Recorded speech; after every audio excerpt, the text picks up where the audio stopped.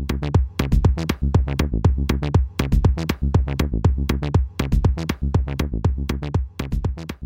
ladies and gentlemen, boys and girls, Mel Herbert here. It's time for Elon Today. I haven't done one for a few days, feeling like I'm missing out on some stuff.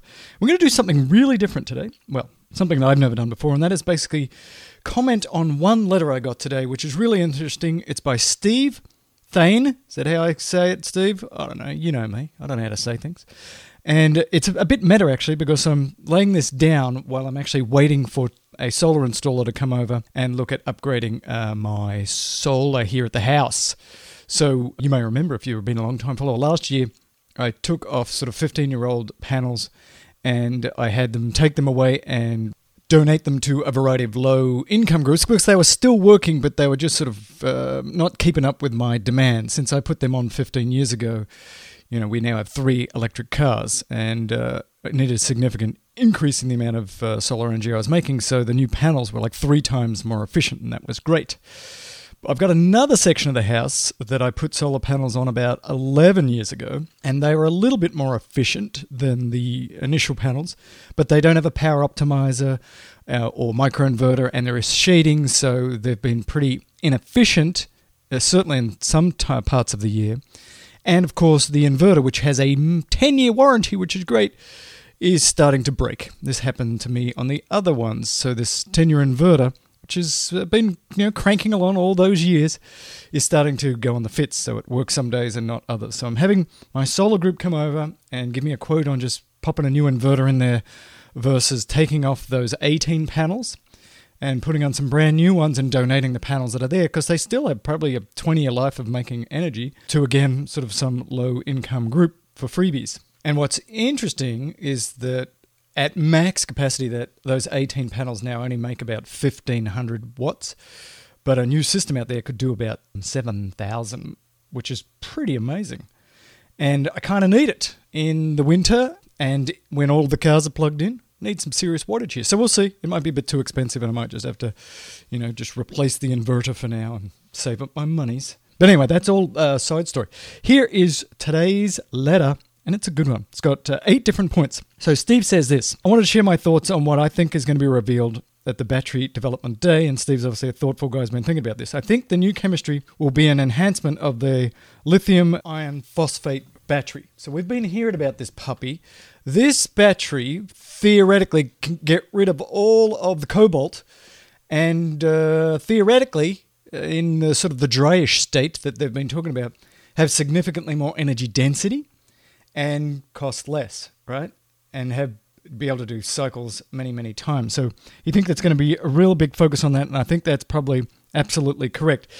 He believes that this is how they're going to get to that million-mile powertrain because, again, because of these improvements in the chemistries, you should be able to get this cycling many thousands of times with very little degradation, getting to that million-mile battery to go with the million-mile motors that are probably currently already on the car. And he thinks, and other people have been reporting, that Tesla is actually going to announce that they are going to be under the magic 100 kilowatt per hour number for production of batteries and battery packs, because it's under that 100 kilowatt per hour that you can now build your car at the same price as an equivalent gas. And I should say, for clarification, that people talk about 2 things. One is $100 per kilowatt hour just in the cells. So we made a whole bunch of cells at a price of less than $100 per kilowatt hour. And other people talk about, no, it's the entire pack. Once you can create an entire battery pack with all of the cooling and all of the chassis and stuff that goes on there for less than $100 per kilowatt hour, that's when your ICE car competitive. So I'm assuming that it's the second one that people are talking about, this $100 per kilowatt hour for the battery pack in the car, would make it competitive with a similar ICE car. We'll find out on Battery Day, whether it's the cells or the battery pack. Which number are we talking about here? Because they are slightly different. Obviously, it's a lot cheaper to just talk about the cells, but once you put it in the pack and you do all the other stuff, it's a bit more expensive. Get that under $100 per kilowatt hour, shaboom! Now you're competitive. If that happens, he believes that Model 3 and Y will have a significant price drop. And we've seen this in some of the other manufacturers, like the Bolt now had a significant, like $10,000 price drop. So he believes that Y and 3 Once these are up and running and in there and are significantly less, cost less, more energy density, so they don't have to use as many batteries, you're going to see this huge price drop, and they'll still be able to maintain that profit margin. And when that happens, there is going to be a massive increase in demand. So I also think that is true, but I think the way they'll do this is because they simply will not have the capacity. What will happen is that the prices will drop a little bit, but stay fairly high because they just couldn't make as many as they needed to anyway. Once the capacity's up, then they can start dropping that price. So I don't think you should not buy a Y because you think it's going to be $10,000 less 2 months later. I think this is a couple of years away and will occur sort of slowly over time. They've also been talking about, of course, scaling batteries into the terawatts.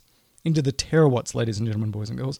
This is also going to drive down the cost of the batteries. Again, if you can get rid of the cobalt, if you're able to cycle more, if you're able to have more energy density, if they've really got this down because of Maxwell and the other things that they've been doing, then this is what can happen there. And he believes that the capital raise was necessary to fund some of this stuff. I have no idea if that part is true. You know, they did a capital raise of about, I think, was it 500 million or 250 million? A lot of cash. Their stock price went way up, so they sort of cashed in there. Seemed to make a lot of sense for them to, do some of this kind of stuff. There is a tremendous amount of excitement about Battery Day because of what Steve's saying, what other people have been saying, reading the tea leaves, looking at what Elon's been saying, looking at the technology, looking where Maxwell was going. So basically, Steve, I pretty much agree with all of this. In fact, the only problem is going to be is if they don't do something as exciting as we're thinking, that could be a bit of a problem, right? Because we've all got now these high expectations.